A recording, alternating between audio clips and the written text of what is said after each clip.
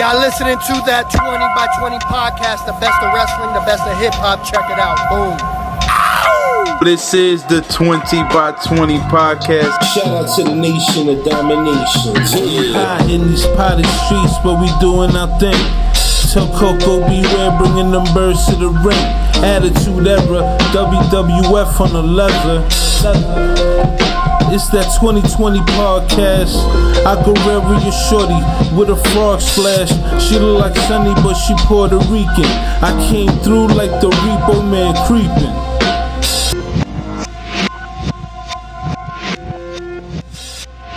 Yo. Yeah, that sounds good. We good? Yeah. All right, but anyways, we here. It is Nathan McFly and LP Dangerously Dangerous. What's good, bro? What's going on, my guy? How's everything? Shit, bro, man. You know, still recouping from this week. I mean, it's from what the wrestling world knows. It's the first time. Is it the first time? No, second time that AEW's been out here, right? Because I know they had a show that was supposed to be in Madison Square Garden and got moved. No. It was a show they were supposed to do in Jersey at the Meadowlands. Meadowlands. Right? Meadowlands is in Jersey, right? Yeah, Meadowlands is in Jersey. Okay. So they were supposed to do it there. They didn't do it. And I think last week or the week before, they was out there. They was out there in the Meadowlands. But this week was crazy, bro. Yeah, this week was crazy. Flushing was stupid lit. Word. Couldn't believe these motherfuckers were staying at the hotel across the street from the projects. Shout out to the Bland. The stars were out. The stars were out. Word. I'm wondering if they went to Kelly's. Yo, fucking we had in Flushing the Thanos of Versus out here, just wandering amongst us mortals. Yo, but listen, how about Sheik Luch being in the building? I wasn't surprised. I wasn't surprised that you told me Sheik was over there. Not for nothing. That is insane, bro. I think it's because Conway had a concert out in the city. Oh shit! Yeah, I bro. totally forgot. That was this week? That was yesterday. Oh, get out of here! I totally forgot. Oh man, but yo, let's just get right into it, bro. Let's talk about it. Let's talk about it. AEW was in Queens last night for Dynamite and the taping of Rampage. Of course, everybody knows Rampage is taped. It's not live on Fridays. Yeah, but we'll let the audience watch Rampage. We're not gonna spoil it. We're not gonna spoil it. We for the people over here. We're not gonna spoil that. We for the people here. You got a nice show coming to tomorrow night as we record Thursday night. Word. I mean, I'll be honest, I'm one that left early because motherfucker got to get up early and teach the youth. So I couldn't stay there. It was like 5+ hours of shit. I couldn't do it. Nah, yeah, it's becoming a marathon, bro. I can't really do marathons like that anymore. Unless it's like the big shows, maybe if it was like an All Out or you know like something like that or Mania, Royal Rumble and stuff like that. Yeah, then I'm all in there. Word. Every hour. Just so everybody could get the perspective of this is our view right here. Yes.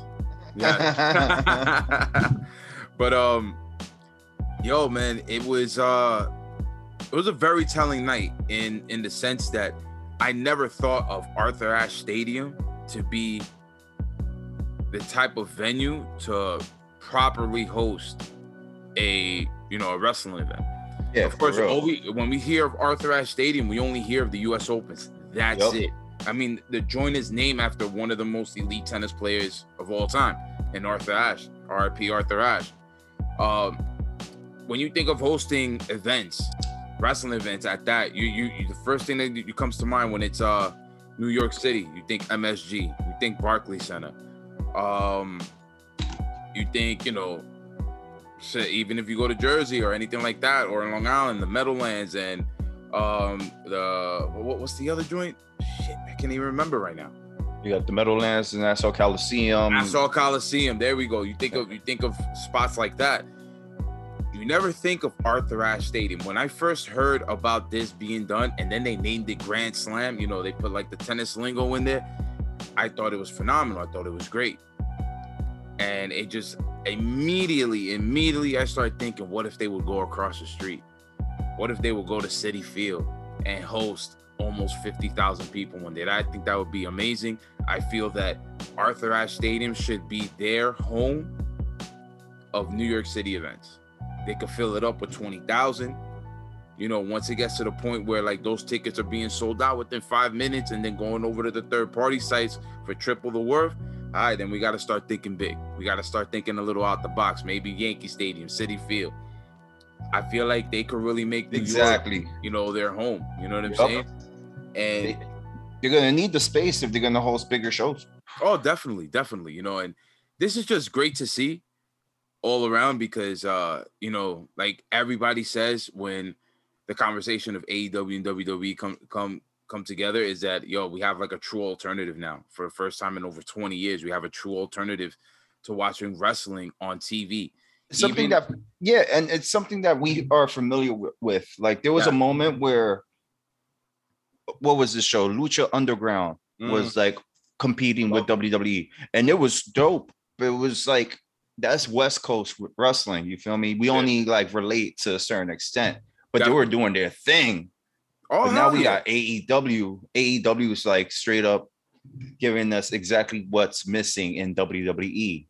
Like, we don't want straight storylines from like, give us the storylines, WWE, but then give us the art of professional wrestling. Yeah. Don't just dub it like that's not your fucking platform. Like that's not the foundation of this all. You know? No, definitely, bro. So like, you know, AEW definitely coming to Arthur Ashe. It was dope. Like you said, man, if they were to take it, man, it was a crazy vibe. If they took it across the street, though, imagine, yo, bro, they could sell easily like 60,000 tickets, and people don't even need to sit down. Not 60,000 because it holds a little less than 50. Yo, I think it holds like about 44,000. But if they do like, you know, the on-field, you know, the on-field chairs and all that shit, yeah, they could get. It'll still be less than 50. It'll still be less than 50. But yeah, you're right. But even so, like Citi Field's different, bro. Like, no knock on Yankee Stadium, the new Yankee Stadium, but Citi Field, like you can see everything from anywhere you're standing at. Hell yeah. You feel me? You could be at the concession stands and watching what's going on. They have so many TVs also. Like this was cool at Arthur Ashe, but I realized if you're gonna go to a concession stands, you're gonna miss out on everything. Like, straight up. You're gonna miss out no matter what. Yeah, they weren't really like broadcasting it through any TV that was there. Like me and you, like when we had to go to the bathroom or went to go get something, we had to stream it on our phone so we wouldn't miss out on stuff. And listen, you can say whatever you want, but all lines, I mean, even the longest line was just to get like nachos. It was wrapping around like the level. I don't know. I'm just gonna tell the audience, but we missed 2 matches waiting online for drinks. 2 matches. Yep. That's crazy, bro. Like, that's crazy. Yep. Yo, listen, man. Thank God for Bleacher Report. Oh, for real. Streams. You know, we didn't get to see it live, but we were there. We heard everything and seen it streaming. Yeah, but, for real. I mean, we had to like, you know, we had to pick our poison too. You know what I'm saying? We had to like, you know, all right, people are really going to be sitting down for this. So let's like, you know, kind of like take advantage. Why not? If we didn't do that and we would have went during, I hate to say it, but if we would have went during the MJF and Pillman match, everybody would have been in the concession stand. Yep. That was one match that I felt like it felt kind of flat. You know, MJF, you know, he's not in Long Island. He's in, you know, in Queens. In Queens and shit. He talked his shit or whatever, but it fell flat. But any other match, if you go for any other match, yo, listen, man, you were literally going to like have nobody there. But we weren't trying to miss everything either. So, you know, we had to pick our poison. Yeah, not for nothing. We sacrificed a few minutes of the Kenny Omega Bryan Danielson match because everybody was stuck to their seat, and we were like, "Yo, we're definitely gonna be back in less than 5 minutes." And we were, and we were, even though we missed probably a couple of spots. But shit, bro, it was like the only moment that we were able to move around freely because everybody was just glued to that match. Yeah. And how ill was that match, though, bro? That match was shit. From the beginning, from it starting off really slow and then working its way up to the certain points of the match where like everything was just hitting in all cylinders, whether it be a big move, Kenny with the knee from outside coming into the ring, Daniel Bryan with the kicks and the slot and the chops all at once. Everybody saying yes, woo. And as soon as I heard all those woos, I guess everybody forgot about the dark side of the ring. But that's something else that we're gonna get to later. Yeah. We'll talk about that later. Yeah, it's just this is how everybody wanted to see Daniel Bryan, and I could understand wholeheartedly why WWE didn't give it to us, because they were just trying to prolong his career. Yeah, and regardless, him not going that hard still gave us top notch, whatever. If you're the type of person that wants to put stars on it, five plus matches. You know what I'm saying? Throughout his 12-year career in WWE, he gave us an abundance of classics. And now he's embarking on a new era in AEW. Now he gets to face certain people. Maybe he's faced before years back, but now everything looks so brand new.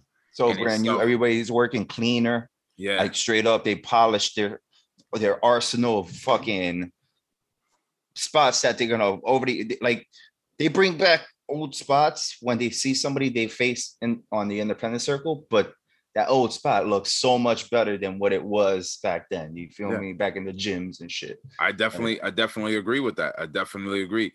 It's just it really hit home, man. It was just so good. I don't even know what else to say about this match. The time limit draw was absolutely perfect. Perfect. Because I was thinking like they have to prolong this rivalry, because I was like, all right, this is not a championship match, so they could do something with Daniel Bryan winning and then just keep on making, keep on adding layers to the story. But what they did was even better. The time limit draw. We haven't seen a time limit draw in quite some time that has significant value. Yeah, seriously. Honestly, I thought it was a title match. And I was like, I really hope Daniel Bryan doesn't lose by the one-winged angel. Like, he just loses by a schoolboy, trunks being held with the ropes type of shit. And some real, asshole shit, But, at the same time, I was like, if they give it to Daniel Bryan, this storyline better work. I mean, better last a while between him and Kenny Omega. Like, it's got to be Kenny chasing that gold back, Can't be anybody else. But I'm glad the timeline, it was a time limit. Everybody heard it at the beginning, but they did it smart. Like, they muffled it down. And then when the 1 minute mark came through, we barely even heard that. We didn't hear anything. Yo, and we were like, what? How long? Yo, I didn't even hear when Daniel Bryan was coming out. I didn't hear the ring announcer call his name. All we heard was the music. And I got two things to say about Daniel Bryan's entrance. One, that entrance theme is fire. Like, I was very, yo, shout out to my boy Heartbreak Julio. He is the biggest Daniel Bryan fan that I know. But he said, like, yo, this shit slap, my guy. And I'm like, it's all right, but yo, hearing that in the stadium. Nah, that shit hit, bro. That shit hit. That shit was hitting on all fucking cylinders.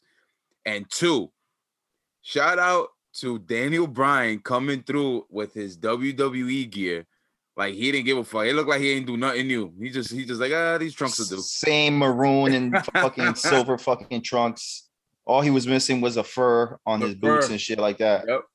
But yo, the best thing I love, and you could see in his face when they announce his name. Like, I watched it earlier because I love live events. Yeah. But when you watch it on TV, you catch everything. You catch the nuances from the commentators and shit. But even the close-ups from the camera. Like, when there was a moment when they announced Daniel Bryan, we couldn't hear his name. But watching at home, he says the American Dragon. Yeah. Bryan Danielson. Yo, his grin on his face, hearing his name, the American Dragon. I was like, that's why he left. Yep. That is why he left. He wanted people to know he's the motherfucking American Bruce Lee out here. I would use Chuck Norris, but fuck Chuck Norris and him and his right wing ways. But whatever, this ain't political. Anyways, fucking why not be called the American Dragon? Like that was the illest thing about Daniel Bryan, bro. Like Bryan Danielson. I'm sorry, I keep on using his WWE name, even though it sounds it's a the same smoother, thing, but just backwards. Yeah, and it's a smoother name backwards. Daniel Bryan sounds just and that is backwards without the sun. Yeah, exactly. But yo, Bryan Danielson is back, bro. The fucking spots where he looked like he was straight concussed, bro. I was like, yo, this is really good. Because I'm waiting for that referee to just throw up that X real quick without us really realizing that he threw it up. But yo, bro, I can't wait for this rematch, man. Even though Kenny said there's no rematch, no way. There's gonna be a rematch. No how. There's gonna be a rematch. Hey, and I just want to see how Tony books it on the way through, because maybe it could be that Daniel Bryan fights his way to a rematch. Yeah, or something got to give, and I hope it all culminates in their next big pay-per-view event. I think it's in November. What's that one called? Full Gear, if I'm not mistaken. So we'll see what happens there.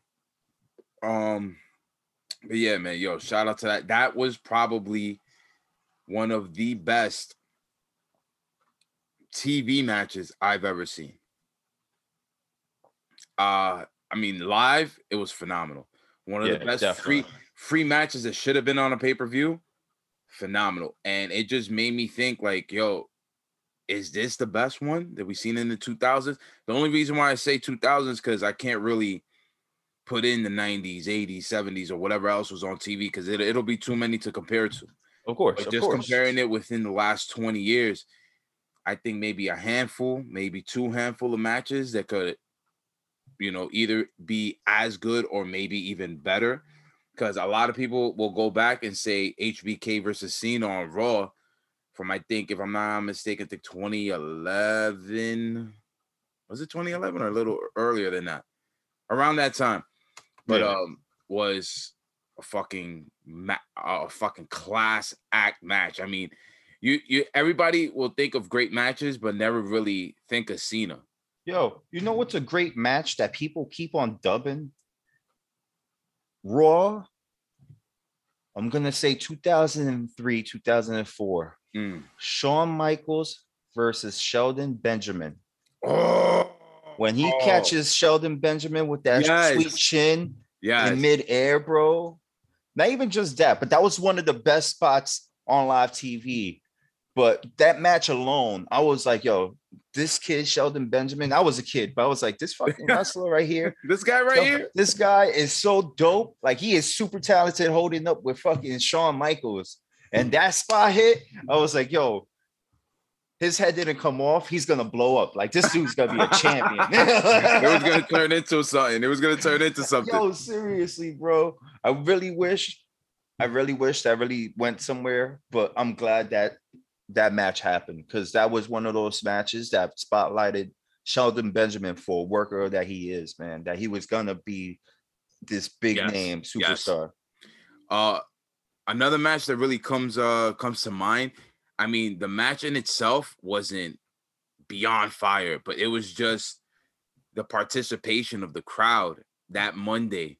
When Dolph Ziggler cashed in on Alberto Del Rio. Yeah. I mean, when his music hit, like, I'm getting goosebumps right now just thinking about it. When his music hit, people went crazy. And then the way they kind of lined up that match, how, it looked like he was about to lose because he missed out on the move. I forgot what it was. And then he was going to get pinned. It was like one of those close three counts. And then he gets into that ankle lock that Del Rio does, gets out of it, and then hits his move. As soon as they count through, you see Big E, AJ Lee come to the ring, and it was just a phenomenal thing to see. It was fucking beautiful, man. Yo, that was a dope ass cash in. Yep. And it was a dope ass double turn. Was that 2014? That one, I'm not too sure. I'm gonna check it out. But the one I was talking about with Shawn Michaels and Shelton Benjamin was that 2005. Yeah. 2005. But when Ziggler cashed in, I'm gonna look it up right now. But Ziggler cashing in was because I think that was the Monday after WrestleMania. It was definitely the Monday after WrestleMania. 2013. 2013. That's when we went. Yep. That's when we went. That's when we went to Mania at MetLife. But that, like, it wasn't just that cash in. It was the story being told, bro. Yep. Like, this dude kicked.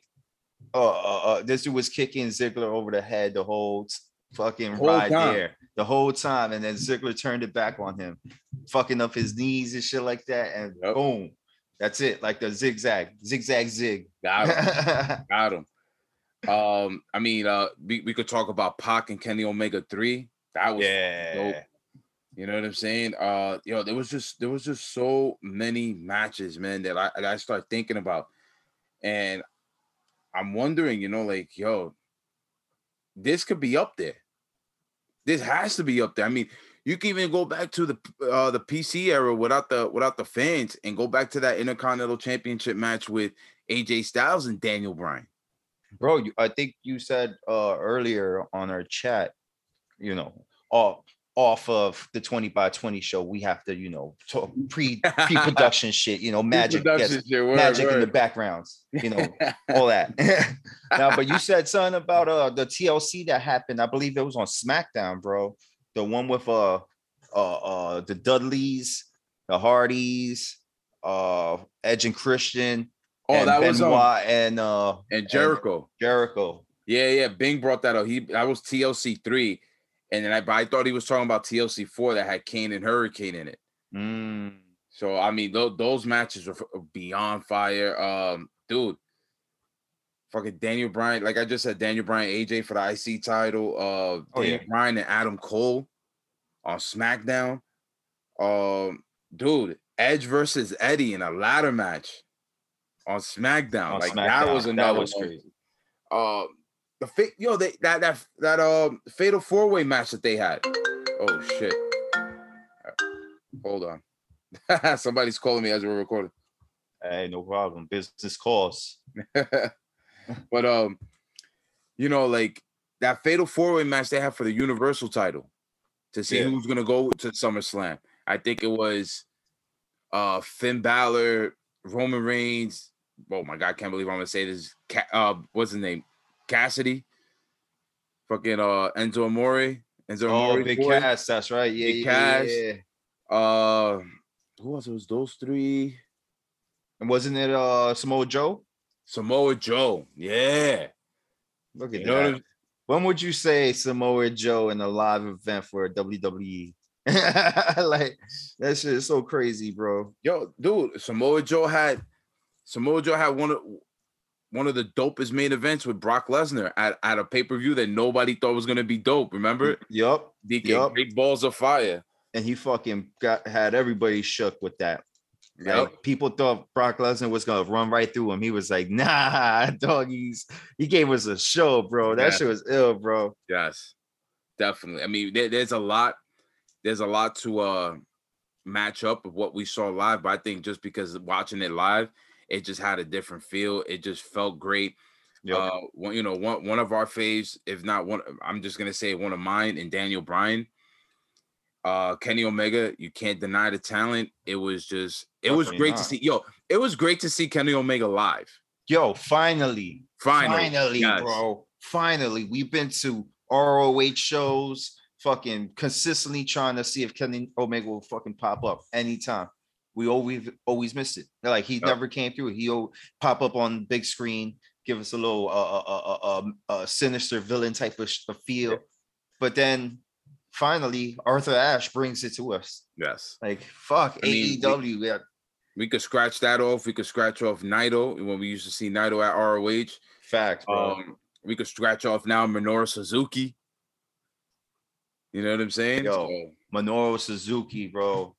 Rampage, y'all are gonna enjoy that shit. Can't even say what we saw, bro. Fuck. We can't talk about it. We're not gonna do it to the people. We can't talk about it. But seeing Minoru Suzuki was pretty fucking dope. It was real dope, bro. It was real dope. Fucking Lance Archer, Yo, he's just that dude's a menace, bro. That dude's a menace. Yes, I love it. I love Yo, for real. I love every minute of it, man. But yeah, man, yo, AEW, please come back to Queens. You know what I'm saying? Yo, do us the favor. We was fucking seeing signs out there saying AEW owns New York now. Hey, slow that down. Hey. Slow that down. Little Uzi Vert, bro. Yeah, but all right, look, Little Uzi Vert definitely is for the younger crowd. Understand? Yeah, definitely. I fuck with Little Uzi too. You know, he's all cool. He tries to fucking implant diamonds in his forehead. It's all good. Hey, but super saying shit. But listen, I don't think you understand it yet. All I'm saying is this: they should have brought out West Side. West Side was right there, dude. Bring out the Thanos of the Versus universe. Bring out Jada. Jada was there. Come on, like, you know, Sheik Luch was there. Why not bring out Jada? You know what I'm saying? Like, that's my thing. But you know, it's just a little thing. It's just a little thing. I'm not gonna harbor any ill will towards that shit. You know what I'm saying? Word. Yeah, man. Like, it just felt good. It felt good knowing that we could have at least, like, probably, hopefully, 6 main shows a year out here in New York City that we're going to be able to go to.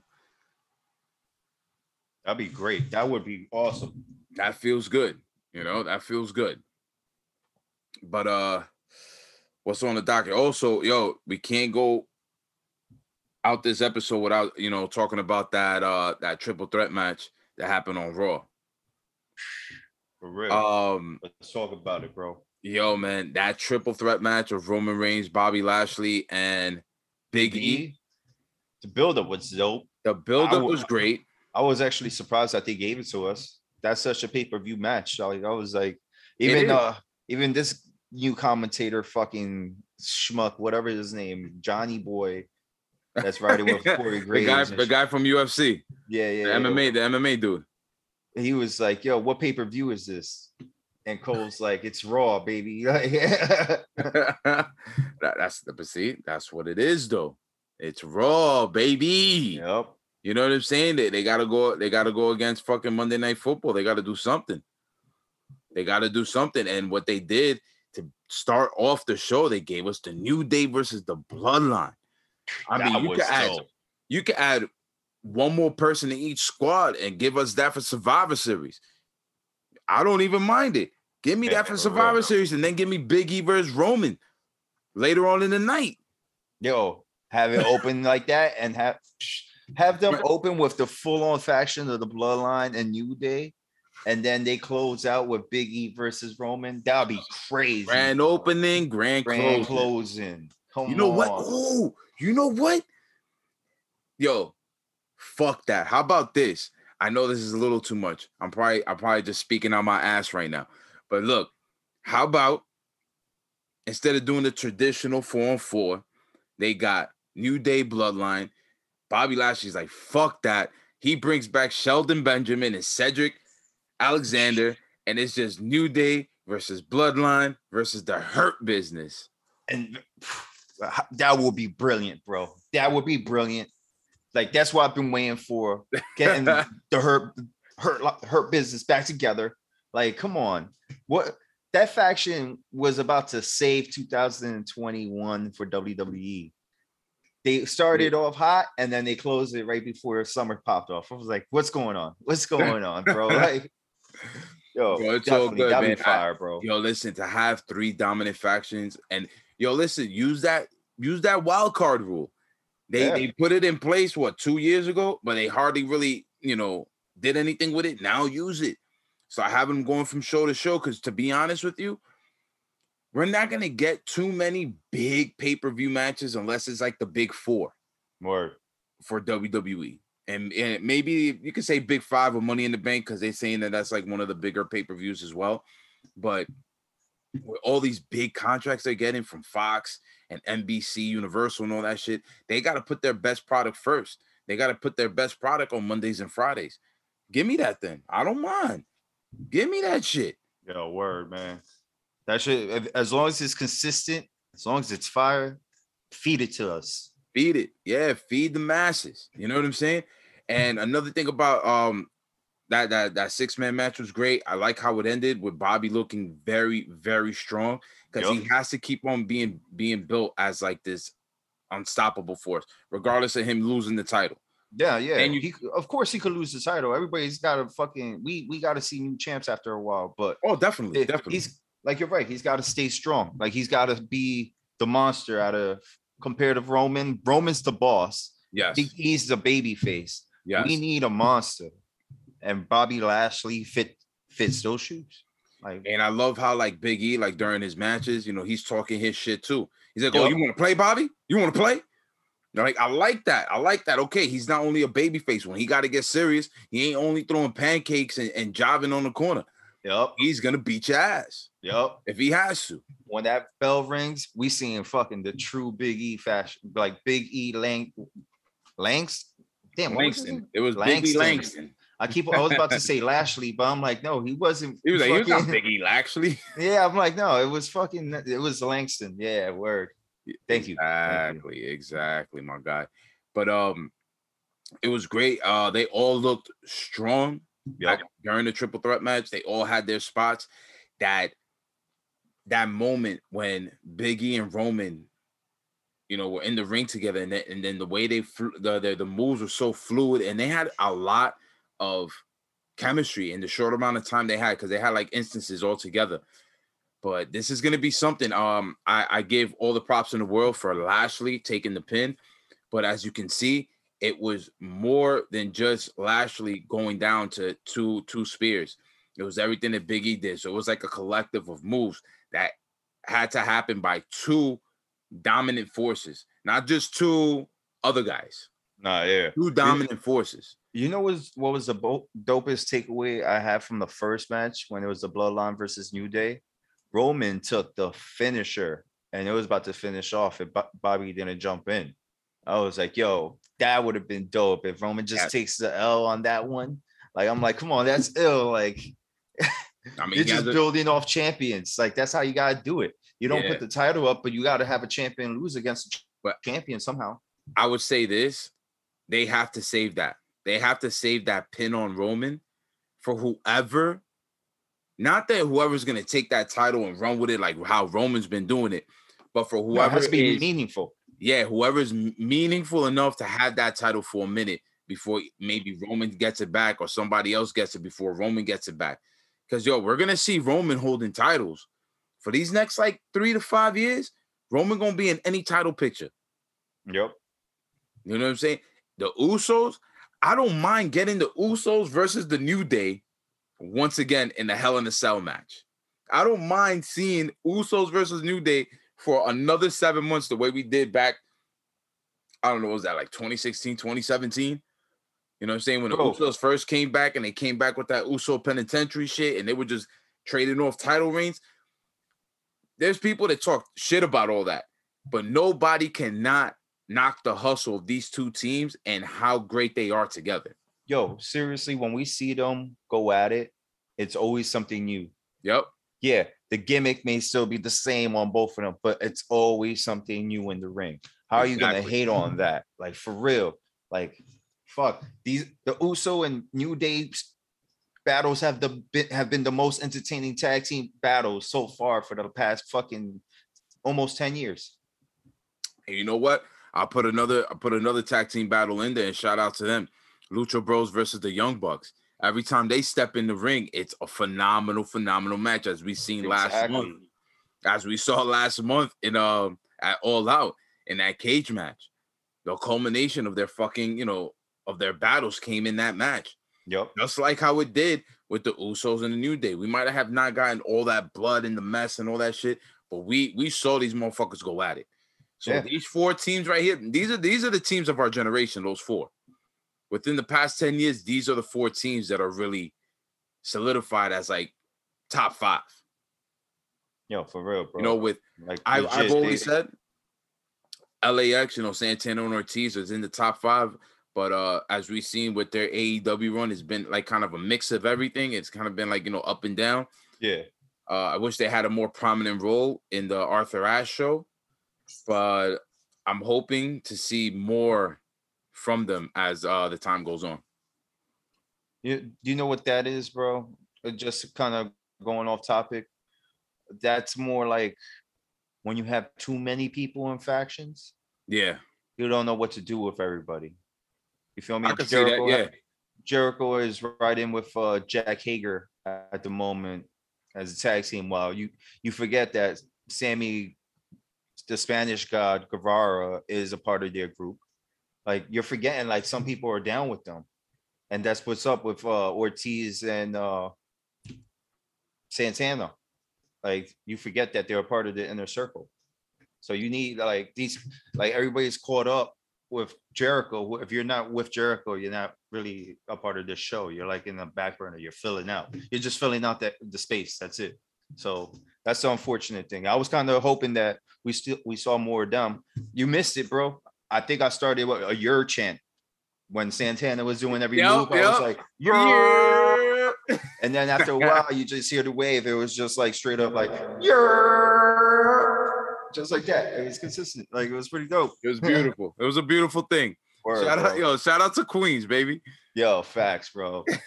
yo, Queens was lit. Oh my God, Queens was so crazy last night. Yeah, man. No, we got SmackDown tomorrow. We got Rampage tomorrow. Should be great shows as we keep leading up to Extreme Rules. You know, we got Roman versus The Fiend. What I would like to see within this match is, I mean, just like with The Undertaker, every character has to lose. There has to be a point. We've seen it while, Finn Balor was in New Japan. That match with Kota Ibushi, I think it was Wrestle Kingdom 7, 8. One of those two. It was one of his last Wrestle Kingdoms. He came out as a demon, beautiful fucking entrance. And, he lost the match. But I think that we're going to see The Fiend lose. Even though I feel Brock Lesnar might have a play in this. I don't know if they'll do it that way. Or maybe they'll do it like, they'll save it for the night. Maybe he'll come in and fuck up Roman, fuck up the Usos. Huh? You mean the demon? Yeah, but I'm just saying with Brock. Like, no, I mean, yeah, you said the Fiend. You were I said the Fiend. Yeah, you were like, maybe the Fiend would lose. Brock Lesnar fuck shit up. I'm like, I think it's the demon. I miss Wyndham. Or the Demon King, but I miss Wyndham. Yeah, same here. I was hoping he'll come out. But that would have been that would have been sick. That would have been. We would have had the Fiend debut. That would have been sick. But yeah, I feel you. I think having Finn look strong with the Demon King, but still needing to lose, it's the right move. You don't want to show that Roman gets taken out by somebody in face paint. It just doesn't work. It's not gonna work. Yeah, not gonna work. You could show that it's gonna be a scrappy match. You know what I'm saying? Where they're wondering. Finn could pull out all the stops, do fucking 6 coup de grace on Roman Reigns. Make it look really fucking like a brutal fight. But you can't win. You can't beat the Bloodline. Especially the Bloodline. Man. Like you ain't got no backup, dogs. Come on, Finn. You got the Demon King. Who else? That's only one, because you're the Demon King. Who's backing you up? Who? The Street Profits. The Street Profits. They've always been there for him for some odd reason, bro. It's because they're beef with the Bloodline, but and that's another rivalry that I feel like is going to be very good. I'm hoping so. I'm really hoping so. I'm hoping they don't switch up. Very good. I just feel like the Street Profits need more TV time because they're going to get it. Yeah, if you keep on having the New Day take their spots, you keep on forgetting that the Street Profits are beefing with the Usos. Yeah, But they're gonna get it. I feel like they're in the right position. They held the tag titles, I think, for like over 200 days. Yeah. They had a pretty good solid reign. Some solid wings under them. Everything is full circle. Everything I think will come back around full circle. And another thing, King of the Ring tournament's coming back. Por fin. Off top, who do you have As the King of the Ring? Wait, who's doing it winner. though? That's the thing. We don't know the participants yet. And is it all three brands? Like, it's hard to say who you. I know it's gonna. I think it's gonna start on SmackDown. It's like a 3-day thing. Yeah. So it may be some live taping, some not. You know what I'm saying? Maybe something on main event. I don't know. Whatever it may be. You know what I'm saying? But I'm excited for this. I'm excited for this because I've always loved King of the Ring. I always loved the tournament. Yo, the tournament feel is always dope. You need it once in a while. You can't consistently do it. That's the thing. Like, I felt like WWE was trying to like please us with tournaments after a while. And we're like, yo, it only works if it's meaningful. New Japan does it in a meaningful way. Like, there's slots you got to do and shit like that. Like, WWE tries to do brackets, and they're always like, you can't do brackets if it's a work. Doesn't work. Like, I would think what would be dope if they would use either a whole episode of SmackDown or maybe Raw, because it's 3 hours, use a whole episode of Raw and use that just to do King of the Ring on Raw. Yeah. Something like that. You'll have 8 participants. There's four first round matches. Then you got the second round matches, and then you got the semifinals and the finals. I'm pretty sure within like a 3 hours, you're thinking about commercials, and now they do that whole picture-in-picture shit. What, like about 2 hours and 15 minutes of time? Yeah. That was that. That's 4 matches, and then you got 4. Boom, boom. Yes, that's 2 matches. That's 4, 6, and then it's the 7th match. You have 7 matches on Raw. Who are you picking? Like, without even knowing who's in there, who would be your? The first person I thought of, to be honest, was Montez Ford. Oh, wow, Montez Ford. You know, a lot of people really love him as just a person, as an individual. People are looking forward to him being kind of like a singles guy. Everybody says he has like that Shawn Michaels vibe, not the dickheadness or nothing like that, but just the potential to be a star by himself. And you know, I started looking. I remember like when the Street Profits first started and all that. He used to always come out with the crown. You know, I remember that. So that would be pretty dope. Him, also Xavier Woods. Xavier Woods hasn't really had a singles title run. Nothing to say that is his home. So him as King Xavier, I think he could really, really go into that role and make it something that it could really fall into a singles titles run for him, whether it be IC, US, whatever it is. True. Maybe even just pop up on NXT, take the Cruiserweight title and bring it back to the main roster. That'd be a good move. That'd be definitely a good move. Who would my pick go to? I would say, honestly, damn. I would say Shinsuke. Let Shinsuke take it. Do that King Shinsuke flow. Like, let it really be King Shinsuke. Like, I would want Cesaro to take it, but I don't see them working that angle for Cesaro. You feel me? But Shinsuke, I could see it still, like, you know, of course. Now, this is the absolute, like, king. There's no, yeah, now we can't say shit. Shinsuke is king. Or, like, yo, dude, or, I mean, you know, you got Apollo Crews talking about he comes from African royalty. Oh, Apollo Crews. That's true, bro. You That's know? true. You know who actually be dope? Because he got the heavy? What's fucking up? AJ Styles. King AJ?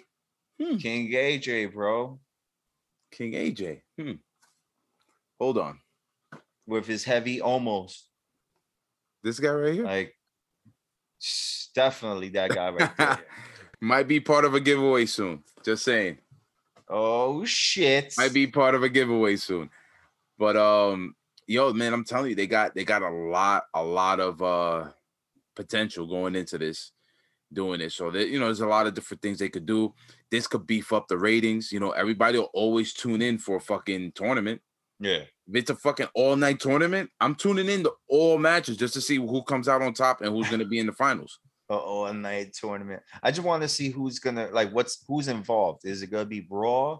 Is it just gonna be SmackDown? Is it gonna be Raw and SmackDown? Or are they gonna sprinkle in a little bit of NXT? Because if we're gonna have NXT players, it might switch the fucking field. Definitely. I think they should just leave it with Raw and SmackDown guys. They should take, if it's 8 guys, take 4 from each brand. You know who else will be a good dark horse? Who? Fucking Bearcat. Bearcat. Shout out to Bring Keith him back. Lee. Bring back Bearcat. That's who they're calling Keith Lee now. Bearcat, bro. Bearcat Lee. Bearcat Lee, bro. They just trying to see what works, man. Yo, for real. Yo, all I'm saying is we cannot let go of the fact that this guy fought for his life a couple of months ago. Nah, yeah, he's definitely working his way back into ring shape. We might not see him on TV. He might be part of dark matches to get his way back. Let's not lose focus here, gentlemen and ladies. Please, let's not lose focus. Yo, word. All right. If it's He's been still a giving year, us ill shows. if it's been a year since he's been doing dark matches, then we got to start really being like, yo, what the fuck is going on here? You know what I'm saying? Because it's only been I think 2 months since he did that Instagram live. Yeah. Where he was talking about all the health issues he had. I think it was 2-3 months ago. I think it was in July or August where he was talking about it. So we can't lose too much focus. Nah, I hear you. I hear you know what I'm saying? So if he was 100%, he would have been a good pick. But when are they having this King of the Ring tournament? Do they have a date? The beginning of the month, around October 1st or 3rd, I think I read. Wow, after the draft or during the draft? I think after the draft, right after the draft. Shit. That's gonna make they gotta fucking up the ratings, bro. Oh yeah. These next 14 weeks is gonna be crazy. Vince is finally reading my fucking suggestion letters. He's like, he didn't piss in the suggestion box. Thank you, Vince. But one thing that we definitely got to get into, the internet was blazing after this episode came out. Is the Dark Side of the Ring. They did an episode on the plane ride from hell. Everybody who is anybody that follows wrestling has known of this crazy. This was JR the whole time. Anytime Ric Flair's name got mentioned. Yeah, he turned into Larry David. But for real, bro. Yo, dude, it's very, very weird, bro. I can't even find a word right now because I'm thinking disappearing into CM Punk's face because I couldn't even fucking explain what my girl was hearing. I'm watching it, trying to enjoy it in peace, and she's like, "What did they say? What did he do? These are people that you like?"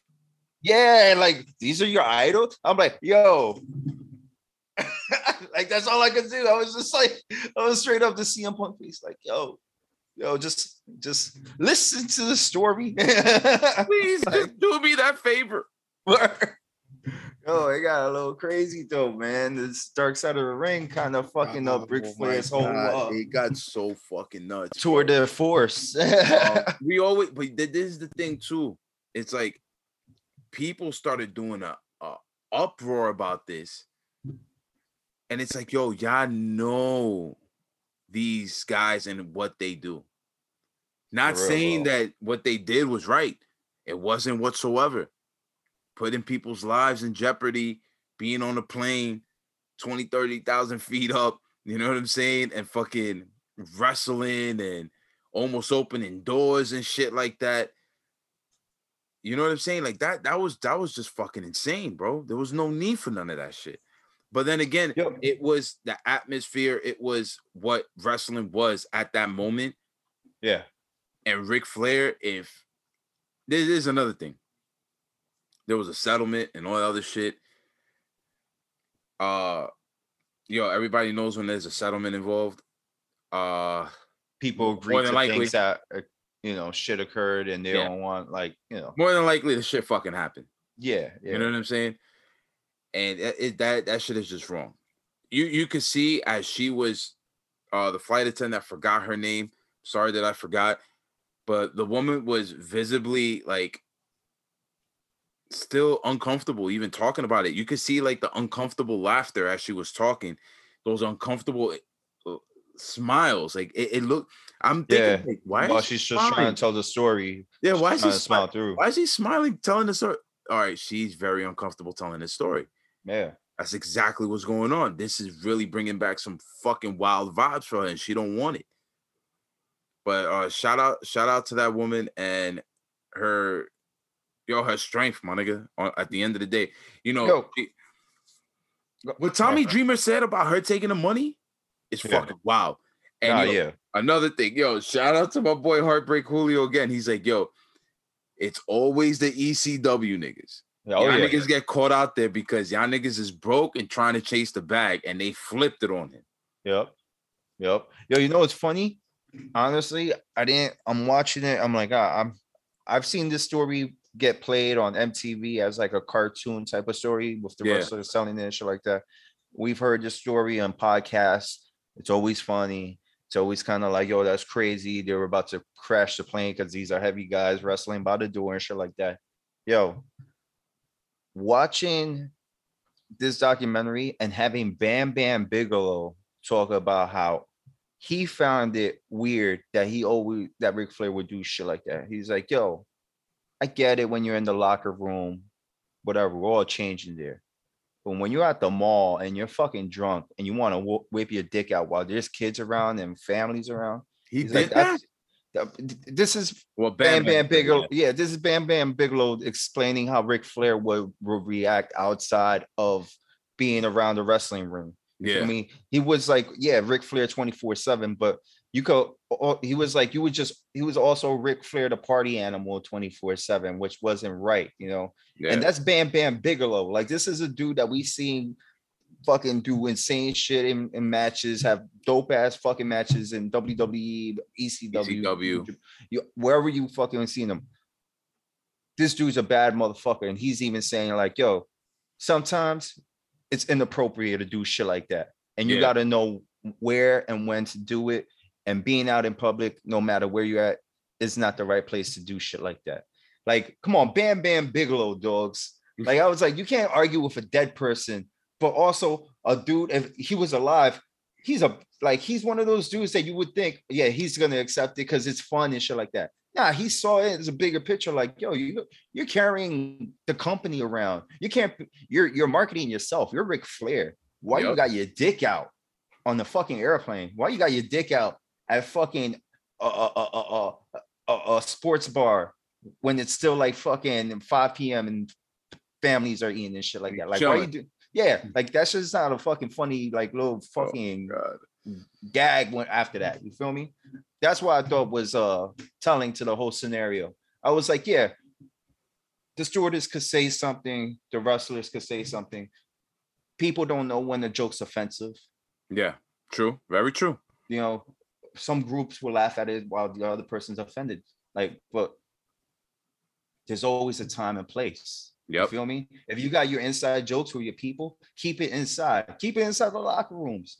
This shit wouldn't be popping. No, if he wouldn't have done that, I think the plane ride from hell would have just been the fact that everybody got drunk, almost crashed, and they got shit faced. But then that little moment of Ric Flair putting on the robe and shit like that, and then his side of the story. If you watch the MTV caricature shit, he's talking about how the stewardess got the robe out, they put it on him, and he thought it would be funny that he'll open up the robe, he wouldn't have his trunks or anything on. And then they're telling the story. It just I kind of wish that Ric Flair came on and he told his side, and then she tells her side. Nobody has to feel a certain way about it. He just says what he keeps saying all the time. You feel me? Like, you just get the two perspectives. When you got it like this, it kind of like it shoots you one way. You feel But me? then you had RVD say that he did do it, that he did corner homegirl. Yeah, but then RVD also went on Twitter saying that he didn't say it, and fucking the way they could edit shit on TV, it's amazing and shit like that. So it's wild, bro. It's wild. Everything that happened, everything that went on, and yo, people knew that these stories were gonna come out, and them doing this episode was gonna be the death of somebody. Yep. They just kept burying fucking Scott Hall. You know what I'm saying? And this fucking Michael Hayes. Yeah, Michael is. Everybody know he's a prick when he gets drunk. Everybody said it. You know, Scott Hall's always been known as a douchebag. You know, always drunk, always high, always doing some stupid shit. The one thing about the Scott Hall thing is, I find that I don't find it hard to believe that they fucking put they slipped him a Mickey and he passed out because they had him fucking slip a Mickey, like he drank a pill without knowing. I don't think they slipped him anything. He did that shit on the humble. You think he did it on his own and got himself? Hell yeah. I feel like, hell yeah. Well, I guess if you're on the plane for 7 hours already, you're just trying to kill the time. But exactly. I feel like if you do it, when you do it on your own, you feel me, and consent, like with your own like free will, you don't get that fucked up as if somebody did it without you knowing. You feel me? But yo, he's been always known to do the drugs, B. He's always been hardcore with it. That's the only difference. Yeah. You know what I'm saying? But you know, we weren't there. We can't say he did it or he did not. Yeah, we could just ride with the story that they're telling. What this just did was basically kill whatever the environment was in WWE at that present moment, and gave birth to what we know now as the PG era. Everybody says like they got to go back to this, go back to that. You hear these stories, you hear how people work. I mean, for the safety of the talent and for us to have phenomenal shows week in, week out, pay-per-view events and all that now, hey, man, whatever makes the talent happy and feel safe. And this era of professional wrestling, the talent loves the atmosphere they're in, whether it be them getting booked or not being used or whatever it may be, asking for releases or this other shit. That is like the heighten of everything, of people not wanting or feeling like they're not wanted. You know what I'm saying? It's not being bullied now. It's not you having to fight the whole fucking locker room for respect. You just got to go out there, bust your ass, kill the night, and you're going to get your respect. Yep. So to Ric Flair, yo, man, if you did do it, bro, which, I mean, everybody probably thinks you did. Even WWE already replaced them at the intro of their fucking... Exactly. Just admit it already, live shows. Not even admit it. Just let it fucking fade out, bro. Like, just... don't say shit. Don't tweet shit, bro. Like, don't talk about how whatever fucking weapon the enemy forms against me shall not prosper bullshit. Because at the end of it, bro, these people will forget at a certain point. Just let it fucking cool down. Like, I honestly, why we even talk about Ric Flair back then? Like, that shit, it already happened. Like, he said how nasty he's been with fucking how they treat the ladies, you feel me, and shit like that. Wrestlers always said how nasty they treat quote unquote ring rats and shit like that. Like, so I'm not gonna put any energy into that shit. I mean, like, fuck it. Let Ric Flair be. He's already 112 years old. Tell me when Charlotte starts sexually harassing men or some shit like that. Then I'll be like, yo, that'd be some wild shit. Yeah. Like, I want to hear some dude be like, she just came up and just grabbed my genitals, just grabbed them. Yo, she just came up, and they like play shit and like said, a video. whoa. And he's just like that. He's just like, oh. Yo, that would be so nasty, bro.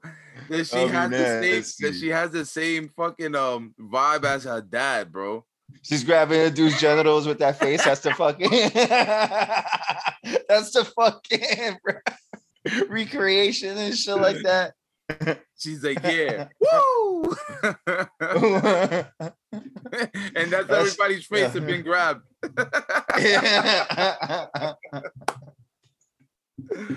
Oh man! Oh shit! Oh man! If you're watching this, if you're on the visual for this podcast, you'll get the jokes. For the audio, I wish you understood what we were just doing, but I think you kind of get the gist of like how we were just explaining it. But yes, man. But yo, listen, man. At the end of the day, that lady, I'm glad she got to speak her piece because it's been so long. Bro. It's been so long. We finally heard it from the stewardess side. Like I've always heard it from the wrestler side. It's always, like we said, it was always jokes. We finally hear it from the victim side. You know. So just hoping and praying that, you know, she gets some type of closure through this. And now everybody could actually, you know, people that, there's a lot of people, including ourselves, sometimes we think about like, damn, the attitude era, the way the locker room was, why everybody had to like scrap and eat for shit. You know, we could appreciate the way shit is now a whole lot more compared to the way shit was back in the day. You know what I'm saying? True, bro. But LP, man, that's what we got on the docket for today.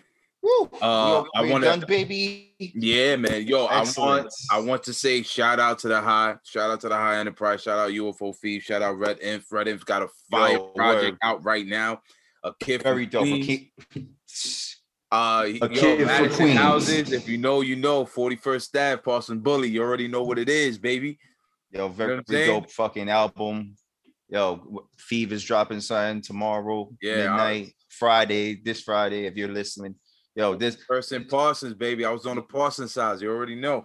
I was thinking about it earlier today. Like, I'm like, God bless the friends I've made because everybody's doing what they wanted to do. Definitely. Johnny Ace just dropped fucking No More Room in Hell. Yes, now it's now it's on the platforms. Now it's on DSPs. Everybody see. Exactly. We got Woodrow about to come out. Higgs Boson. The multiverse coming out soon. Yeah, come on, like everybody's working, bro. Very dope. We gotta get it going. Dope. We gotta keep working. We gotta keep doing what we do over here on this side. Bro. 20 by 20 podcast, Storyline Tees. Storyline Tees, a sponsor of our show. You know, if you Giants, want, get the bloodline. Johnny Yates. You got the Hurt Business man himself. Woo! There we go. There we go. The Almighty. Come on, show who you riding with. You know, fucking, you gotta either what's this? Are you gonna acknowledge the bloodline? Are you gonna acknowledge the chief, tribal chief? Or are you gonna fucking respect the Almighty? The title's gone. The respect. That was a SummerSlam drop. And it's still ill shirt.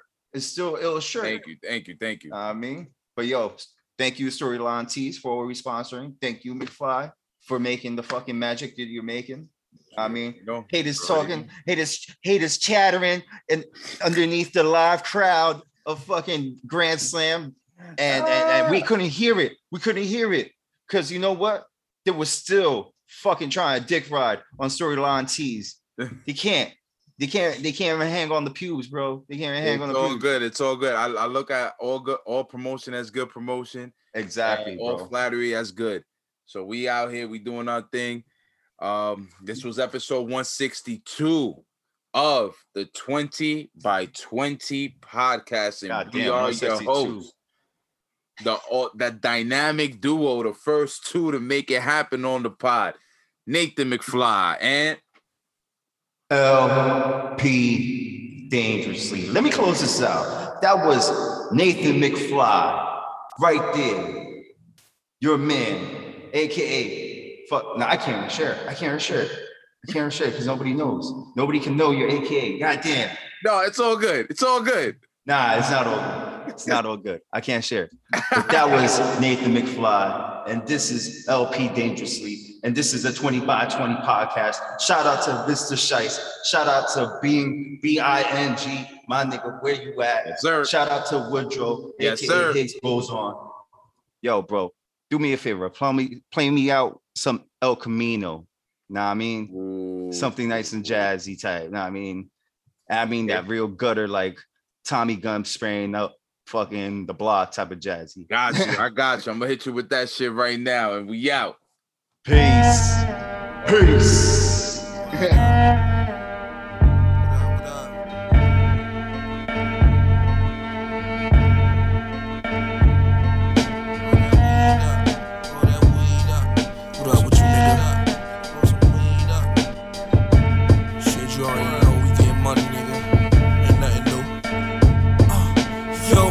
Get money, fuck bitches, smoke weed, drink liquor. You know this the life of a real nigga, This just the life of a real nigga, This just the life of a real nigga, Get money, fuck bitches, smoke weed, drink liquor. You know this the life of a real nigga, This just the life of a real nigga, This is the life of a real. My mom dropped me off in 1994. 17 years later, I started slinging raw. Typical kids, we just did what we saw. I stayed down and made myself a boss, then came up with the same niggas, just the addresses changed up. I was in the Jeep shit, then I put the range up. They ain't know me at first, but now I got my name up. Look into my eyes, all you see is a lost soul. Lost so many niggas to the streets, so my heart cold. We ain't really had no outlet, so we gang bang. And they don't hire criminals, so we sling king. Even though they never loved us, we don't give a fuck. And we at war, shit, I keep me a pistol tucked. Ready to split me a nigga wig, and that's real shit. Niggas try to cross me, this the shit that I deal with. And it's always who you be the most real with. You gotta take them on a field trip. Yo, get money, fuck bitches, smoke weed, drink liquor. You know this the life of a real nigga,